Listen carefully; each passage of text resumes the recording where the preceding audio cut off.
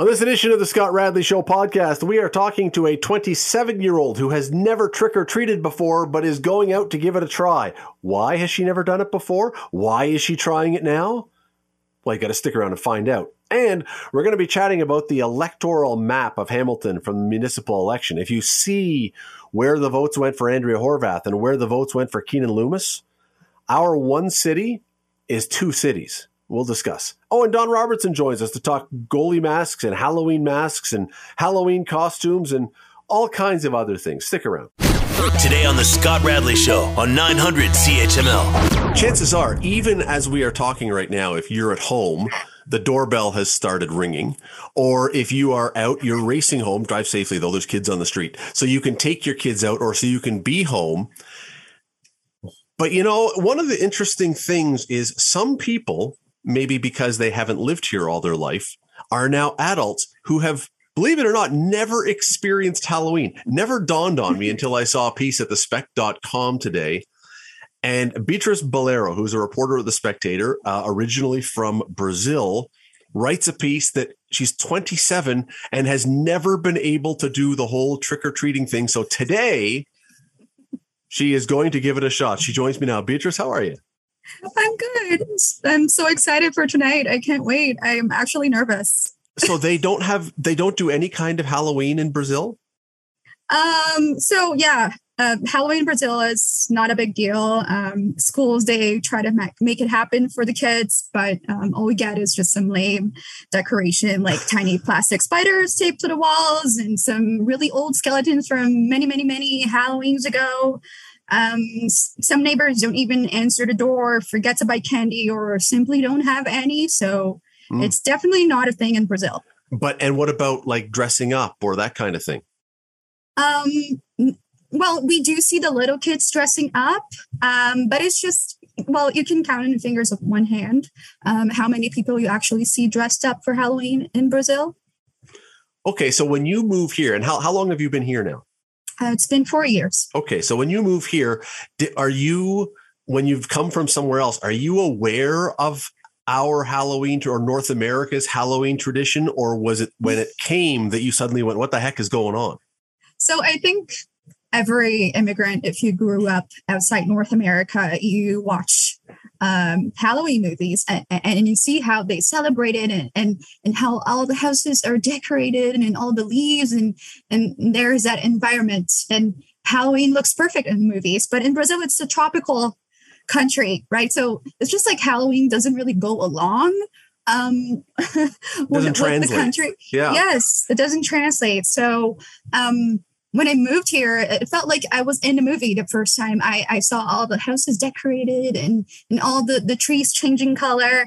And my friends here, they start planning their costumes months in advance. So I just realized how much of a big deal it is when I moved here. I've seen contests for best pet costume, and the house is decorated up to the roof. They always amaze me. Yeah, I guess it really is a first world thing, which I know is I suppose nice that we can do it, but it's very different from other places in the world. Okay, so today, as I say, today you're 27 now, and I only mention that because you've written about it and you've never done this before. So today you are going to give trick-or-treating a go for the first time.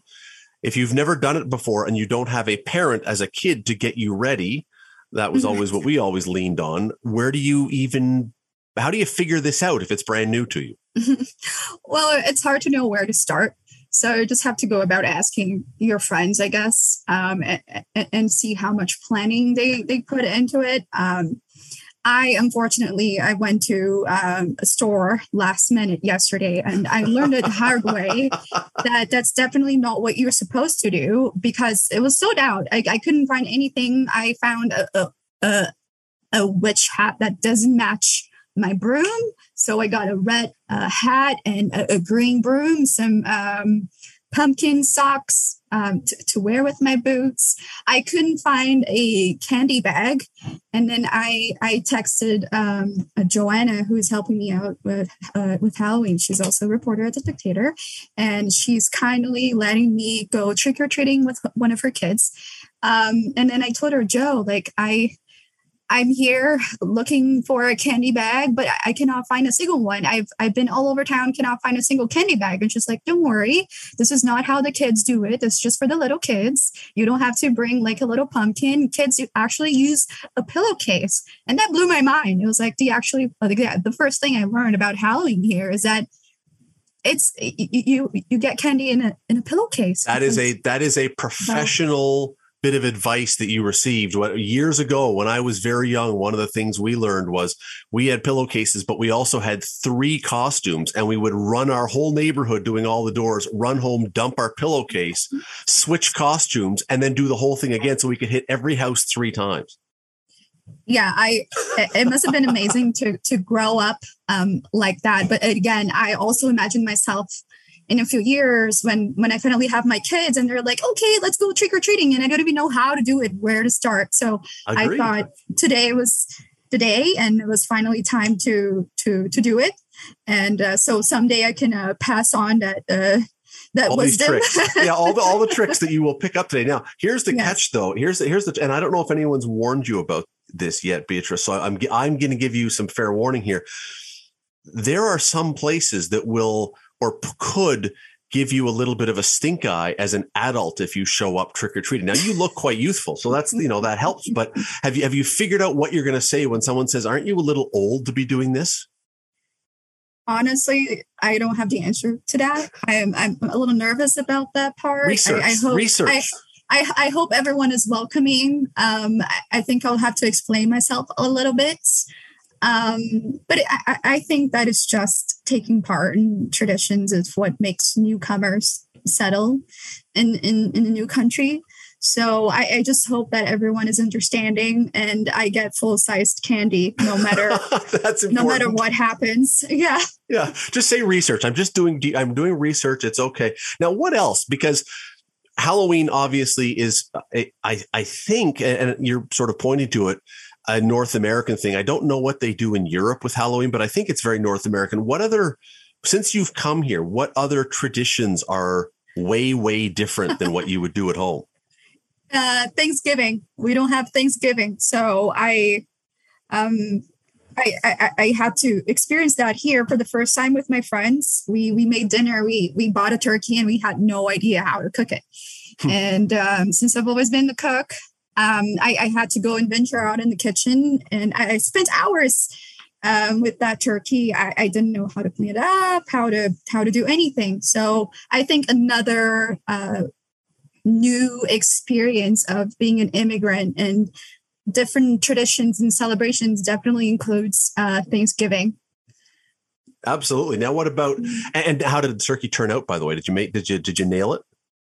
I nailed it. Yes. Oh, good. Okay. I guess I'm a natural. But I didn't know that it would take hours. My friends were starving by the end of the night. So I started working on it around 5 p.m. I was like, oh, this will be ready around 8, like regular dinner time. And then we were having dinner at midnight. Well, so I guess that was a lesson, one of the lessons that I learned. But isn't that what it's all about? Like, we're talking about this, I'm laughing only because I get it, but lesson learned, right? Next time, okay, now I understand. That's kind of the whole point of what you're doing today.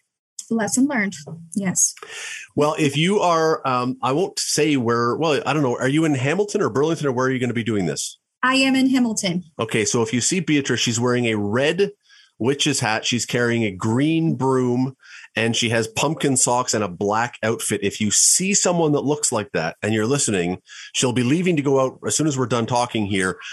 Say, are you Beatrice? And if she says yes, full-size candies only. Please. No raisins, please. And no raisins. Beatriz Baleeiro. Hey, have fun tonight. I'm sure you're going to be writing about this, right? In the Spec or on the spec.com?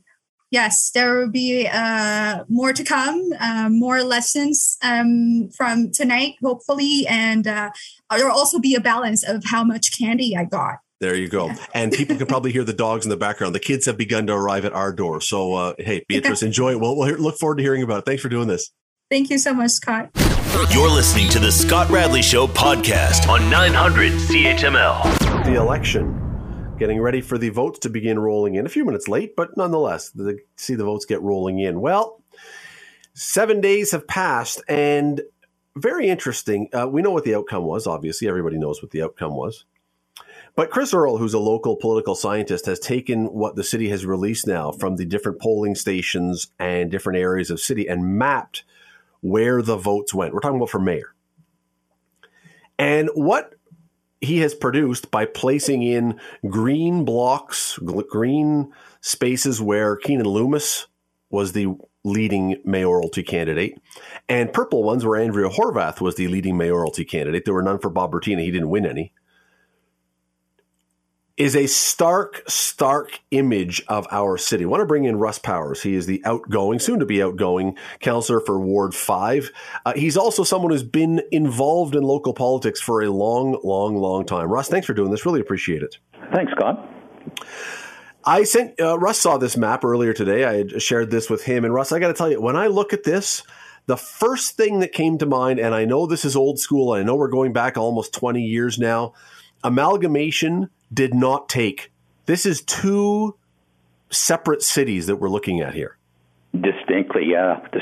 Just like yourself, when I looked at that and saw the ring around the city, I thought back to the 2000 election involving Bob Morrow and Bob Wade, and I thought exactly the same situation. For those who haven't seen it, and of course we're on radio, you can go find it online. If you go to Twitter and go to Chris Earle, E-R-L, you'll find it. What this shows is purple. Again, purple is Andrea Horwath, is literally pretty much every single area of the old city of Hamilton. And green, which represents Keenan Loomis, is everything else. So Dundas, Ancaster, Glenbrook, Waterdown, Flamborough, Stony Creek, Binbrook, all green. And I look at this and I think, how is it, Russ, that we are 20 years into this amalgamation experiment? And it seems, if this is any guide, that we still are living in two completely different cities. Well, I think the situation, Scott, is that those of us that have been around long enough to have gone through the amalgamation wars, we have a recollection of what happened back then. So just as you said, and as you saw and I saw, was it just brought back those memories.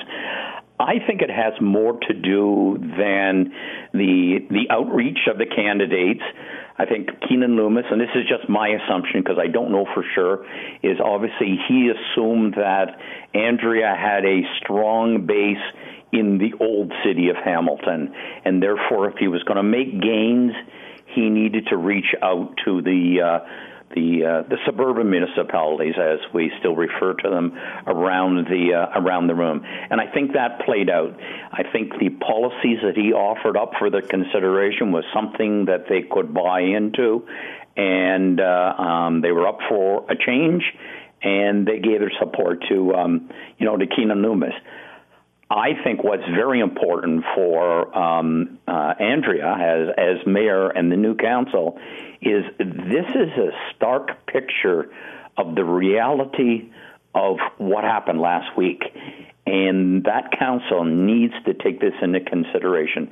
What we don't need is the old wars of us against them, that every decision that was made always had a parochial aspect to it. So the city, it took quite a number of years for us to get to the point, us being Hamilton City Council, get to the point where we thought ourselves as residents of the city of Hamilton, and not of Dundas, not of Stony Creek, not of Hamilton, and we worked together to achieve something. Well, okay, but maybe I'm just cynical. I've yet to see that happen, where the people who represent the wards in the old city are looking out for the wards in the suburbs, or vice versa. Those in the suburbs are trying to find ways to really, first and foremost, do things for the new city.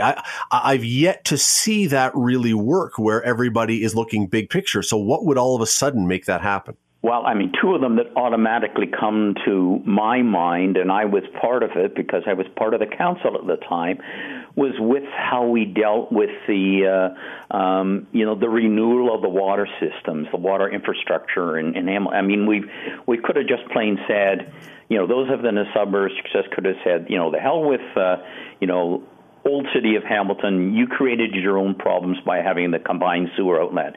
And collectively, we needed to make a decision with regards to rates in order to allow that renewal to take place. The other one, and I worked with Chad Collins when he was the Ward 5 councilor for the city about garbage collection. I mean, the suburbs were very open and very progressive from the standpoint of recycling and garbage collection and that, and there was an older state of mind with regards to garbage. So you're probably right. The number of those things that have happened are far and in between, but I've experienced them, and there are probably other ones that if I thought long and hard on it, that would be something. They could. I mean, look, you're absolutely right. It's not like it's never happened. It's just not the common behavior. So here's another one that I know became an issue in this election, and I really do wonder if when Keenan Loomis switched his position, if it really helped him. That's area rating. People in the suburbs, as you talk to them, don't want to pay more for taxes for transit that they either don't use or doesn't come and service them. This is one that is going to be an issue. And Russ, if you were sitting on council right now, again, in the next council, and you were representing one of those purple areas, one of those wards that's purple, probably you will be in favor of area rating. That seems to be the position of all of those. But when you then look at all the green people, do you look at that and say, maybe as a city building, and I'm choosing one example, you can pick any number of them, but as a city building thing, we reconsider this? Or do you just plunge ahead and do it because that's what you promised? Well, I mean, I guess the reasoning behind the whole thing was that it was only supposed to be a temporary measure and it was supposed to be phased in over time. Well, guess what? The phasing never has taken it over time. So it's got to the point now where it's going to be an immediate hit that's going to have immediate impacts and substantial ones on the suburban municipalities who have benefited from that. On the flip side is, yes, we need to invest in the transit system, and we need money to do it, and the way to do it is to get money from the taxpayers and that. But why should people who will never, ever, ever receive transit services and that have to pay for it? So that's another one of those particular things. And you're totally right with regards to Keenan Loomis, is he waffled on that particular issue. And then he didn't come out decisively immediately in order to establish his position that he was not in supportive of area rating. Sorry, he was supportive of area rating to allow what was the carry-on. In other words, you pay for what you get and nothing more. And if you get more, you'll pay more, but not just a blanket check spread equally amongst the city. This is a really tough question because you've not been mayor, but let me throw it at you anyway because you have been a politician. You're now Andrea Horvath, and someone has sent her this map. So she's now looked at this city that she's inherited as mayor, and she's seen where the part of the city is that brought her to power, and she's seen the part of the city that's not been in favor of her. How do you govern a city that is as divided? How do you try to win over those who are in the green areas who said, no, we don't want you as mayor, perhaps? Well, if it was me, and part of her platform, and just like yourself, I stayed on top of the platforms of the major players for mayor. And she indicated that she wanted to do outreach to all the various areas of the city. She now definitely needs to do this sooner rather than later. If not herself, she needs to get her staff involved. Whoever her new staff joins her, her chief of staff, that needs to be a priority, because very clearly a picture of something there needs to be healing that goes on. Left alone, just like a wound, if you don't take care of it, it fetters and it becomes even worse. So she needs to stay on top of the issues and find out where she can get some buy-in from not only the councillors who represent those particular wards, but also the constituents. One more thing, Russ, and we got to run here. And I don't believe that it's fair to ever, if a politician gets elected, they got elected because people liked who they were and what they stand for. So I don't think it's fair to ever then say this person didn't get elected by a huge amount, therefore they have to abandon all their principles. I don't believe that's right. But looking at this again, does this tell you, if you're Andrea Horwath, I need to really stick by my guns of what I believed because of those people who voted for me? Or, you know what, there are a number of people who clearly didn't, so I have to temper maybe a little bit of my more left or more NDP natural leanings to accommodate everybody. I think it can do both, Scott. It's very clearly is in order to get that solid support that she got, that inner center, and that those are the issues that got them, whether it's the homeless issues or the housing or transit at the downtown core. She needs to focus on that. But then she needs to look at the ones, particularly as it relates to taxation in the suburban areas, the area rating as it relates to transit. Those things need to be acted on or started to be worked on and considered in a lot of detail sooner rather than later. That is Russ Powers. He will soon be the former councillor for Ward 5, but someone who always knows his way around local politics. I really appreciate the time today. Thank you for this. Thanks, Scott. You're listening to the Scott Radley Show podcast on 900 CHML. Let me bring in a man who is not wearing a mask today, we think. Don Robertson is with us. Sir, how are you? I'm good, Scott. It sounds like the turnout of trick-or-treaters is running about the same pace as the turnout for the election last Monday night. About the same, you know. That would have been, maybe next time, put it on the same day and give out candy at the polling stations, and you'd be able to drive up the numbers. Giving out free beer might work better, but you're on to something. There you go. Free something. What was? Do you remember? Now I know that for you and I both, it's been a few years since we dressed up and went out for Halloween trick or treating. Do you remember your best Halloween costume that you ever wore? I would think I was a cowboy, and I was probably 6. And my parents might have given me a real gun back then. But I thought it would have been a musket, though. I think that was probably pretty cool. I dressed up as a hockey player one year because parents weren't all that creative, so I just put my hockey gear on and out the door I went. But Linden was a pretty small town, right? You didn't even have to go through the full town to get a bag. And I remember as I got older, some of the people in town, my parents owned the general store, but people bring all their kids in from the country, right? Because who wants to go half a mile from one house to another? So you'd come to town, but it was a pretty big deal. Devil's Night was always fun too. When I was younger, they'd always get an outhouse and burn it on the road across from the church. That was always interesting. Fire department would go out, and then finally they ran out of outhouses. They burned them all up. But Devil's Night was always interesting too. Funny thing about costumes, the costume when you are very young matters incredibly. You think about your costume for a long time when you're very, very young. Then there comes a point when you're just about approaching teenagehood that you've figured out, as you sort of allude to, that you figured out, doesn't really matter what I wear. I just got to get the candy. I just got to be in something, which is my key to getting free candy. But then as you become an adult, if you get dressed back up and go to costume parties, then the costume really matters again. You put a lot of thought into it. There's that gap in between, though, where it's just about it, pure capitalistic candy gaining operation.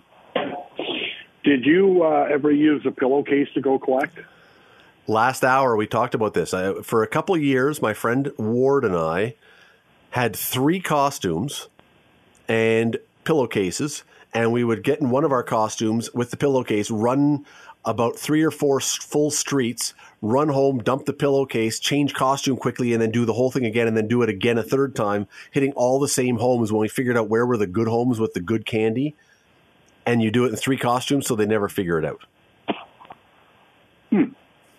So yes. So as a youth, you were a crook. I like to think of myself as a clever entrepreneur. Creative. And, Don, the part about it that we realize again later on is those people were not in any way paying attention to what we were wearing. We could have literally just run around 3 times in a row and they would not have cared. We went to a lot of work for something that didn't take any work. Did you ever get that stuff that was always wrapped up in the black and orange papers? It was a really hard coffee kind of a... But it was like gray. Yeah, it was kind of a gray, molasses-based. Yeah. I think it was molasses mixed with old motor oil that had been taken out of cars during motor oil changes. And they mixed it together and said, "Eat this, kids." Because that's kind of what it tasted like.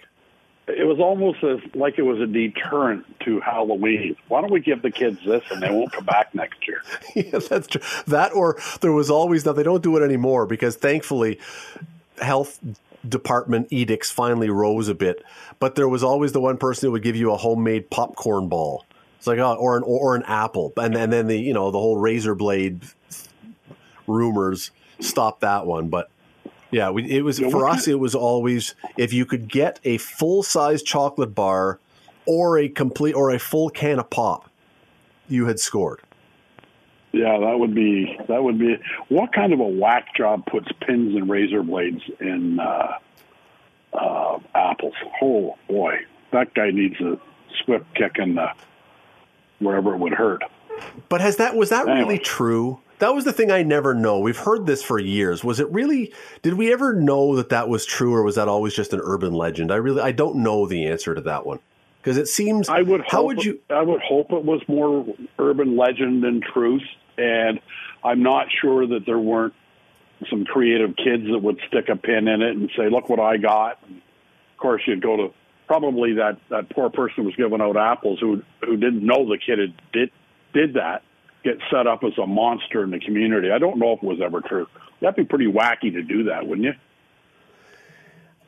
You would have to be very wacky. And what I don't get is, well, I guess, parents today pay much more attention than once upon a time. I was going to say, like, how would you bite into an apple? First of all, what kid is coming home from Halloween and immediately launching into the apple? I mean, that is a kid that needs help. If you have all that candy and the first thing you go for is the apple, the only explanation might be that your dad was a dentist. But, I mean, so just the fact that the kid would bite into an apple that had a pin, but how would you not notice a pin? That's the other thing, is there'd be a hole there. Yeah. Anyway. Well, as a kid, though, you're not paying attention. And clearly, as you pointed out, if you're having the apple, the kid's not that smart. Yeah. As for favorite costumes, I'll tell you, my best costume ever, I don't even know what it was one year. It was like a monster kind of thing. It was an amalgam, but it was like a cool costume that I got. And as was the case many years, nobody ever saw it because it was so stinking cold that day that I had to wear my parka on top of it. So we were basically going around as people wearing coats. That was our costume. Well, tonight you had to have an umbrella and a raincoat and everything else. Well, so if you went as Mary Poppins, granddaughter went out as a unicorn and actually had an outfit with 2 little feet out front of it with a unicorn, and it was a whole outfit. And I'm going, who makes this stuff? I think Sue says she got it at Winners, but I mean, they get a little creative nowadays. Oh yeah. No. If you had gone, as I say, with an umbrella and a trench coat, if you'd gone as Mary Poppins or as Gene Kelly, you were set today. Otherwise, your costume was a little messy.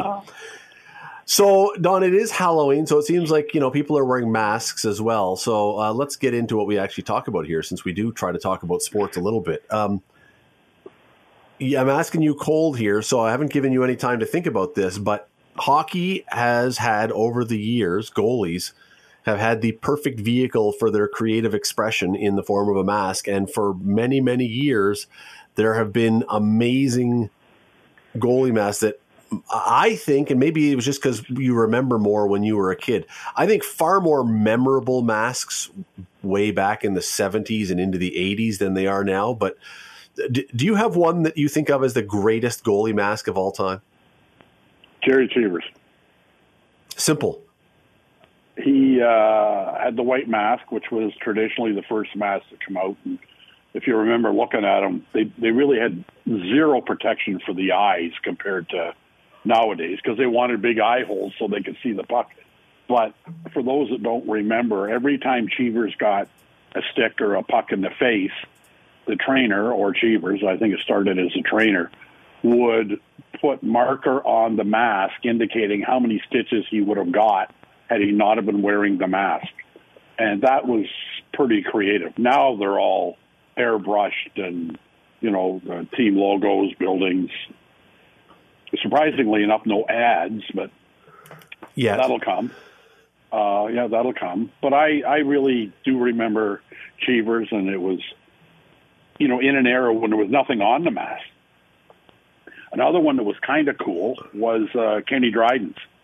And it looked, Target. I'm sure it wasn't. It looked like, it did. It was a Target, but also the one he wore almost looked like it was wicker, but it wasn't. Well, the very early ones, yes, the very early one that was like bones, yeah.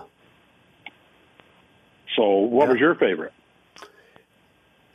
I mean, there's a number. I mean, I've said this before. I was a Bernie Perrant fan, so I always loved just the Flyer logo. But that was very simple. No, I mean, I still think, and this is, some people will remember this off the top of their head, others will not. A guy named Gary Simmons, who had a cobra. It was a black mask with a cobra that swirled up from his mouth up across the nose and then over one of the eye holes, and that was just such a cool looking thing, especially when you consider that, again, it was back in the time when it was the early days. I don't know if he painted it or someone else painted it, but someone painted it by hand. It wasn't airbrush or something. Like, it was a hand painted. I mean, that was the other thing, Don, is that if you remember, if you ever go to the Hockey Hall of Fame, and I don't know if it's still there, but for a long time, right near the entrance, they had a bunch of the great goalie masks. Those early ones, because they were hand painted, if you got hit in the mask, it would usually chip some of the paint off. And so, and you didn't have time because you played or practiced the next day. So by the end of the season, I think it was Mike Palmatier or Doug Favell with the Leafs, one of those early masks, very simple, but it looked like someone had just been firing guns at it because there was so many paint chips off of it. Oh, and that's back when you could be a little goalie. I played, Jimmy Ralph had me up to his club up in, where the heck was it, north of Toronto. And Mike Palmatier played with us. And you've probably met Palmatier. I've seen him. I knew he wasn't a very big man. He is not a very big guy at all to play that position now. When you think of some of these guys going down on their knees and their shoulders are at the height of the crossbar. Like, his shoulders were barely the height of the crossbar when he was standing up. Yeah, he was like 5'7" or 5'8". Yeah, he's not a very big guy, but he's pretty creative and athletic. So, but the thing so his mask for a long time, very simple, just a blue, like almost a cross, like an X on his mask. But Don, the thing that, as you look back, and I was doing this today, and I got thinking about this, and I started spending a few minutes looking at this. The thing with the older masks, they were simple enough that you can remember them. There was something on there that you say, oh, like you talk about Ken Dryden, the Target, or Bernie Perrant with just the Flyer logos on it, or Gary Simmons, whose nickname was Cobra, which is the Cobra, or Gilles Gratton, who had the lion face, or whatever. The ones today are so intricate and so, I mean, they're amazingly done. But unless you're up really, really, really, really close, you really don't see the detail. You don't see what it is. These old ones, you could be on the other side of the rink and you would say, oh, I see what's on his mask. I love that better, when you know exactly what it is you're looking at. Mike Moll's mask for the Allen Cup in, I think it was 2014, had a mask done for that season, and had the Collins Hotel on it. It had another building in Dundas. It had another place where he played. Of course, on the back of it had Molsey, but you're right. I mean, it was almost like a tourist attraction to see all the places. I think one of the buildings was Belleville on it because he played junior there. I mean, they get so creative, but you're right, they're so detailed that you have to have of course, the pictures are so much better too, the digital pictures. Some of the pictures of them, and you can spot it. But when he brought it in, he handed it to me. He said, "Look at this," and I go, "Wow! Like, who does this stuff?" And you got to be pretty creative. He, I think, had the concept and then gave it to a guy and did it. It was, and you know, he's playing senior hockey. He's not playing in a National Hockey League, but he had a National Hockey League mask. I'll tell you that. It was very cool. Well, the other thing about them, we got to take a quick break here. The other thing about them that I think is really different is that once upon a time, you knew who a goalie was by his mask. You would see that guy, you would just see the mask and go, "Oh, I know who that guy is." Ron Lowe with his Washington Capitals mask was another great one. Or, I mean, pick your, as you say, Cheevers, for sure, you would know. Now, the colors might give it away. Maybe a team logo would give it away. But could you honestly, if I gave you a black and white but otherwise untouched picture of a goalie mask, could you draw even a basic outline of any goalie in the NHL, what's on their mask from what you can remember of their mask right now? I couldn't. No, not a chance. And you being a goalie would probably pay more attention than some of the other guys, although you played in an era with no masks. But clearly. Do you remember? Speaking of that, we got to go. But do you remember who the last goalie was to play a professional hockey game without a mask? He's a Hamilton guy. Andy Brown. Yep. Andy Brown. Yeah. Number of years ago, one of the favorite stories I ever wrote, I caught up with Andy Brown and we talked about it. It was at that time, it was 30 years after he had played his last game without a mask. And he is a character of all characters. It's no surprise that he would be the guy to be the last one not wearing a mask. Is he still around? I believe he is. Now, this was probably 15 years ago that I did this. I believe he was living in Indianapolis and raising racehorses. And the funniest part was the stories whenever he would talk about getting hit in the face, he would describe it as like a boink. And I'm like, that sounds cartoon-like boink.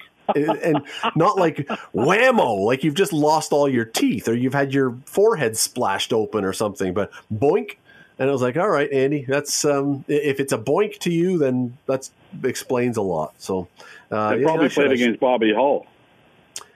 And Stan Mikita and all those guys with those crazy hooks that were firing pucks. They didn't have any idea where they were going. Absolutely. Don Robertson is with us this evening, as he is every Monday night. And Don, we were talking about goalie masks and hockey a second ago. Let's stay with this one for just a minute because the Maple Leafs, if you are a Maple Leaf fan, this team may not be leading you to eat Halloween candy, but it certainly will be leading you to drink. What is going on with this team? Wow. The biggest thing I see is not the record. The record is similar to what they started with last year. And I'm not exactly sure who they played last year, but they're getting beat by an awful lot of non-playoff teams. And that's where you got to pick up the easy points, because when they start playing Boston, Tampa, and Florida, and Colorado, it's going to be no cakewalk. So they blew a 3-1 lead against a team that lost 5 in a row and had only won one game last night. So I hate to say this, but they're, as people have said in the past years, they're playing to get their coach fired. And I'm not convinced it's all the coach's fault. I mean, he's not asking them to play poorly. Their scorers aren't scoring. And as Harry Neal once said, they can't win at home and they can't win on the road, and he can't think of anywhere else to play. And they need a shakeup. And a lot of people have felt that way. And I'll tell you, if you're a Leaf fan and the big goal is to win the first round of the playoffs, this keeps up. Winning the first round of the playoffs won't be the issue. It'll be getting in it. And then there'll be no confidence they can go anywhere. So your comment about how it looks like they're playing to get their coach fired, I don't disagree with you. But to me, that is the most unbelievable indictment of this team, if that's what's going on, because they did this once because they didn't like the taskmaster. And now they've got a guy who apologizes every time he criticizes, even in the most slight way, because he doesn't want to offend anybody. And like, where do you go next? To me, I wouldn't be firing the coach. What's the coach? The coach is the winningest coach by percentage in Leaf history. Now, not in the playoffs, I grant you. But I also don't think that the coach has taken one shot, blocked one shot, made one save, passed the puck once. This has nothing to do with the coach. This is entirely the character of the guys in the dressing room. And right now they are not exactly bathing themselves in glory. Well, and who stocks the dressing room? The general manager. That too. I saw a tweet today by a legendary columnist that says it makes no sense to change the general manager now. Let him finish the year and the next guy start with a clean slate. I'm not convinced I agree with that philosophy because, and one thing Dubas has not done, he's not mortgaged the future or given up things that perhaps he was tempted to do that's going to hurt the team 5 years from now in case he's not there. You know, some GMs go, I know this is a crappy trade, but it's going to make me better and it might save my job for a year. I mean, he hasn't really done that, but he has not pulled the stellar moves. Like, he had a pretty good offseason 2 years ago. This offseason, I'm not so sure. Everybody thought that Murray was a questionable guy because of his injuries and gets hurt after the first game, and the backup is maybe adequate and seems not to be, and his backup is like Scott Radley lookalike. So in goal, but Sheldon Keefe didn't pick these goalies. Dubas did. So the challenge is that also you've got this GM and this coach are so joined at the hip that it's impossible to imagine separating one from the other. And so I don't know. But as I say, I all this talk for the last couple of days about is Sheldon Keefe in difficulty? Is the coach in trouble? Is the coach going to get fired? And I'm thinking this has nothing to do with the coach. This is a bunch of guys who are making a handsome living, looking entirely disinterested. And how this particular group could possibly look disinterested, not even talking about their paycheck, having achieved nothing, less than nothing. I mean, winning a Stanley Cup is something, but even getting to the finals would be something. Even winning a round would be something. They have achieved, Don, the equivalent so far of being in class and it's a test, and the only thing they got right was putting their name at the top of the paper. That's no, there's a lot how they could be disinterested is beyond me. I just don't get it. Well, and the only suitable replacement for Sheldon Keefe, the way Dubas operates the franchise, is Terry Crisp. And Terry Crisp is getting old. He was the last successful coach in the Sioux. Now, they went undefeated at home under his tenure, but, that was, 5 decades ago. No, not 5, 4 decades. If you're only going to hire guys that have had some affiliation with the Sioux, you kind of handcuff yourself a little bit. And I say that a little bit tongue-in-cheek, but he does it a lot. Yeah, he's got one more coaching change. One more. He got rid of Babcock, and if he gets rid of Keith, he's in trouble. So Drew Bannister want to make that decision. Drew Bannister could be the next coach of the Leafs because he was the guy who followed Sheldon Keefe, but more than that, he didn't follow. There was one guy in between, but more than that, when the Hamilton Bulldogs won their first championship in 2017-18, they beat the Sioux Greyhounds, who had to finish first and had a great year. And Drew Bannister was the head coach, I believe, of that team. So maybe there's your guy. If you want to keep the Sioux Greyhound thing going, although I'm not sure that you do. But I mean, it's just, look, it's. I don't know why you would fire the coach, though. I don't know why you would fire the coach, because you've already done that. You've already given the players what they want. You've already got a guy who is so nice to them that when he criticizes them even a little by saying our elite players were not elite, which is hardly someone walking into the room and, getting a bullwhip and cracking it around guys' heads. I mean, it's the most benign of criticisms you could possibly imagine. Don, I know you're a great real estate agent, but that particular sale, you didn't do quite as well as maybe you have in other ones.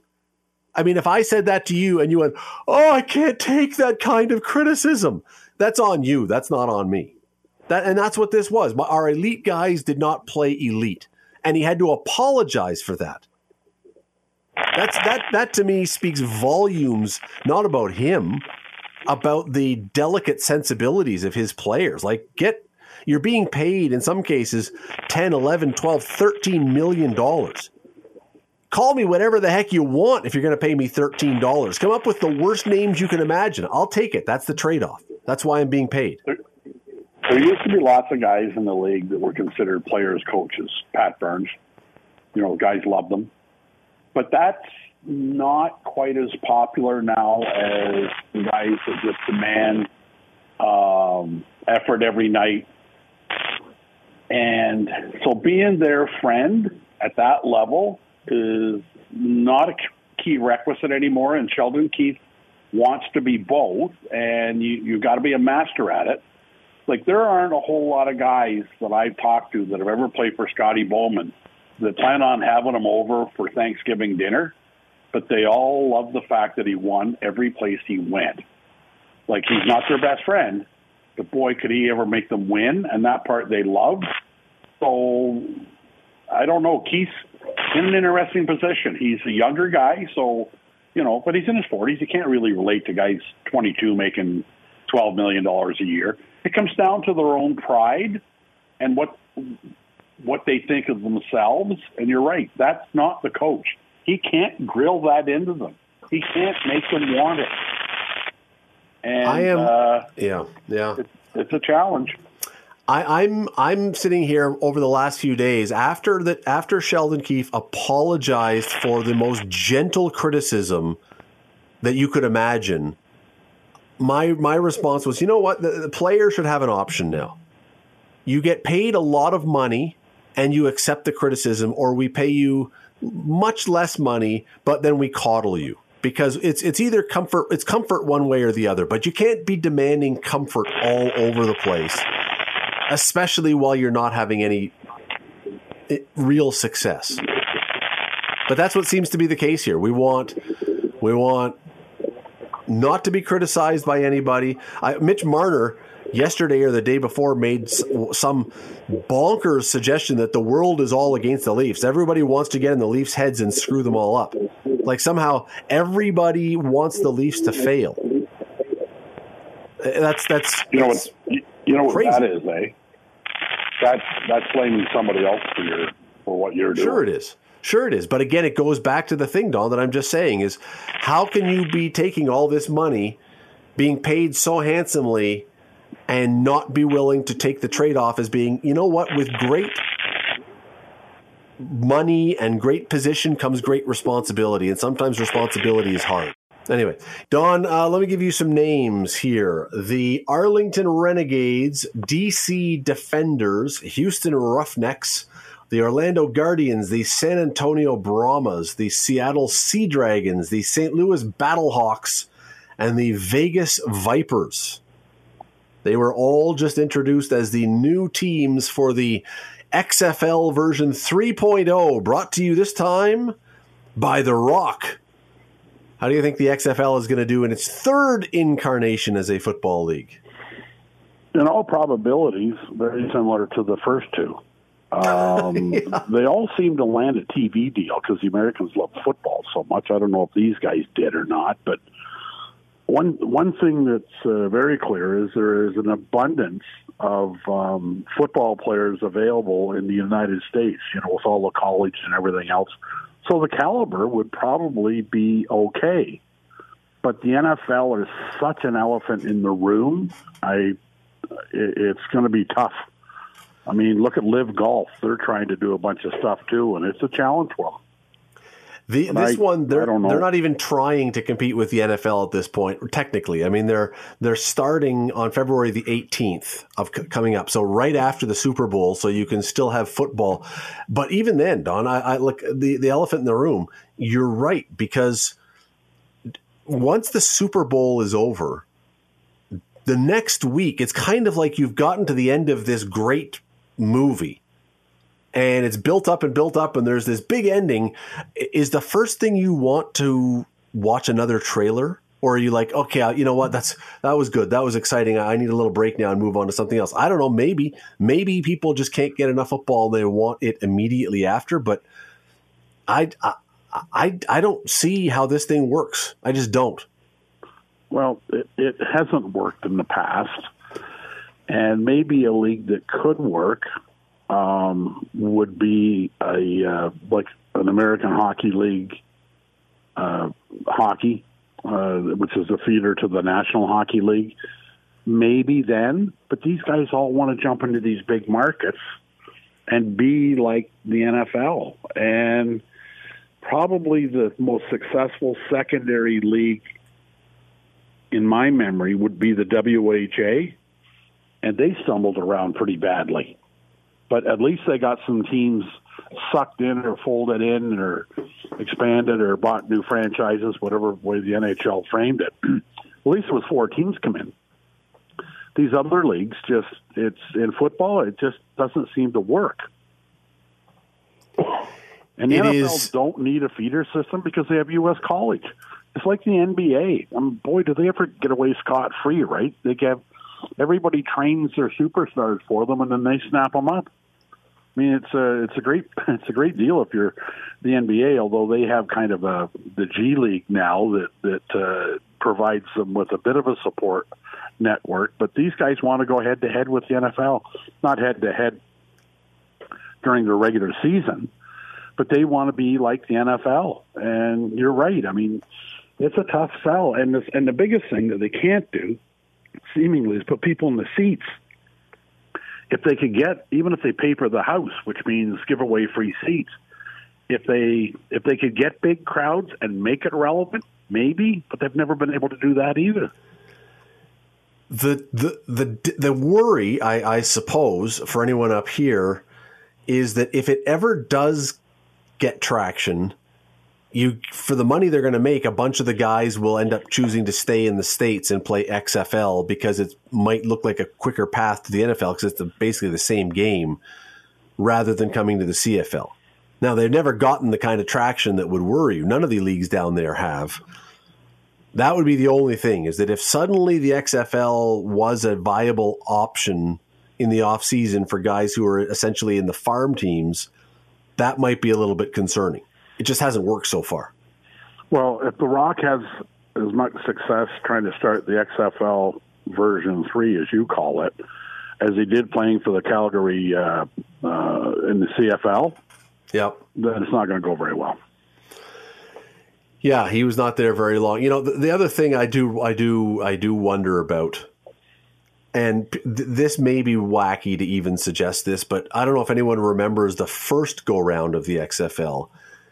But it was when Vince McMahon from WWE was running it, and there was some crazy stuff they did. And I just think, you know what, that league might have been ahead of its time. You bring back a few of those things now, even though part of the reason they got rid of them was because they were so unbelievably dangerous. But you know what, in a time of UFC now, I think perhaps, you know, you bring some of those things back now, and you might do okay. My favorite one was you may remember this, they didn't have a coin toss to decide who got the ball.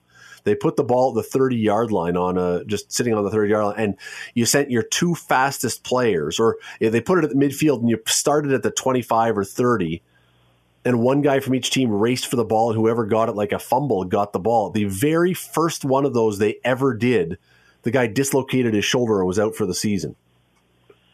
It was way better than a coin toss, I'll tell you, but you know, I'm not sure that the league loved losing one of their best players right off the bat. Anyway. Well, they brought in some cool camera angles. You're right. Yep. I mean, these new leagues do get pretty creative and inventive and so on, but I think the traditional NFL fan looks at it as a gimmick and says, who needs that? But you know what? The NFL did pick up some of the stuff that the USFL did. I think it was USFL then. It wasn't. Well, the USFL was when Trump owned the New Jersey team with Doug Flutie, I think. That one you thought might have had some traction, but it didn't. Yeah, no, there have been lots of leagues. There have been lots of leagues that have tried it, and it's just never gone. We'll see. But those are the new names anyway, so people can go to their nearest sporting goods store and buy their official XFL gear for the beginning of the season. Don Robertson, always appreciate you coming on and doing this, especially on a Halloween night. I know that the doorbell out in the country has been ringing nonstop, and you've missed all the kids, so I'll let you get to that now. They don't even know we're here. Just a quick shout out to Hamilton FC. Good for them. There you go. Yeah, absolutely. Champions again. Well done. Don, thank you for this. Thanks, Scott. Talk to you later. The Scott Radley Show. Weekday evenings from 6 to 8 on 900 CHML. The Scott Radley Show podcast is available on Apple Podcast, Google Podcast, and wherever you get your podcasts. I'm Scott Radley. Thanks again for listening, and do not forget to subscribe to this podcast. It is free. You will never miss an episode, and also be sure you rate us and review us. Whatever you think of us, we'll take it. Thanks for listening.